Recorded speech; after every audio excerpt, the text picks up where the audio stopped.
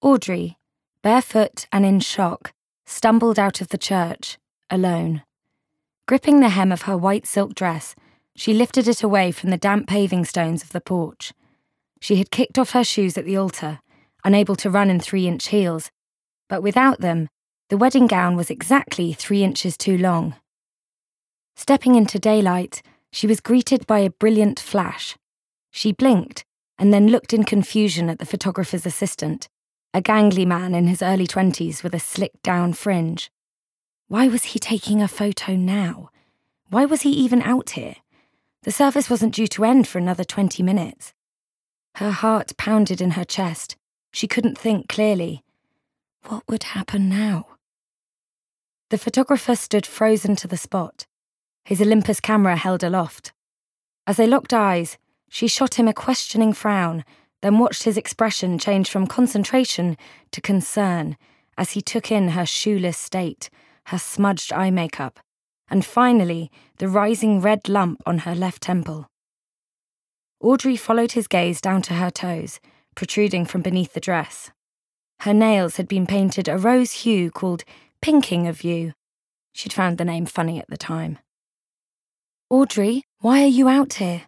came a voice from behind her. She turned to see Paul, the best man, and her close friend. He had followed her out of the church. "You should go back inside." "I'm fine," she whispered hoarsely. She didn't want to be in the church. Audrey could hear sirens. Blue lights flickered in the distance. Wedding guests started to spill from the church behind Audrey and Paul now. Her almost mother-in-law, Debbie, could still be heard wailing from within. Then the paramedics were at the gate. "He's in there," Audrey said, needlessly pointing towards the church door. 2 men in green uniform ran with a stretcher down the gravel path between the crooked gravestones. One gave her a sympathetic nod as he passed. Paul was still in best man mode, giving people instructions, ushering people out of their way.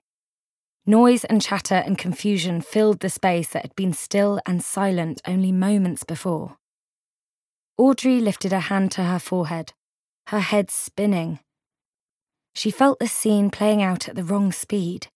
One moment, everything looked slow, the air taking on a treacly quality, all motions laboured and delayed. The next, everything zipped by, faces whipping around, voices rapid, like a tape on fast forward. She saw her stepfather, Brian, walking towards her in slow motion. She couldn't talk to him. She couldn't talk to anyone. Her eyes darted from left to right as she looked for somewhere to go. She let the wind take her, around the side of the church, the soft ground wetting her feet, her broken bouquet trailing in her hand. Audrey found a small patch of woodland between the churchyard and the road that ran through the Millwood estate. She sat down on the ground with her back against a tree, not caring about the damage it might do to her white gown. Now that she was alone and still, the pace of real life was restored, and Audrey finally had a moment to think. Had it been inevitable that it would end like this? Where had everything started to go wrong? Had it been at 8 last night at the rehearsal dinner?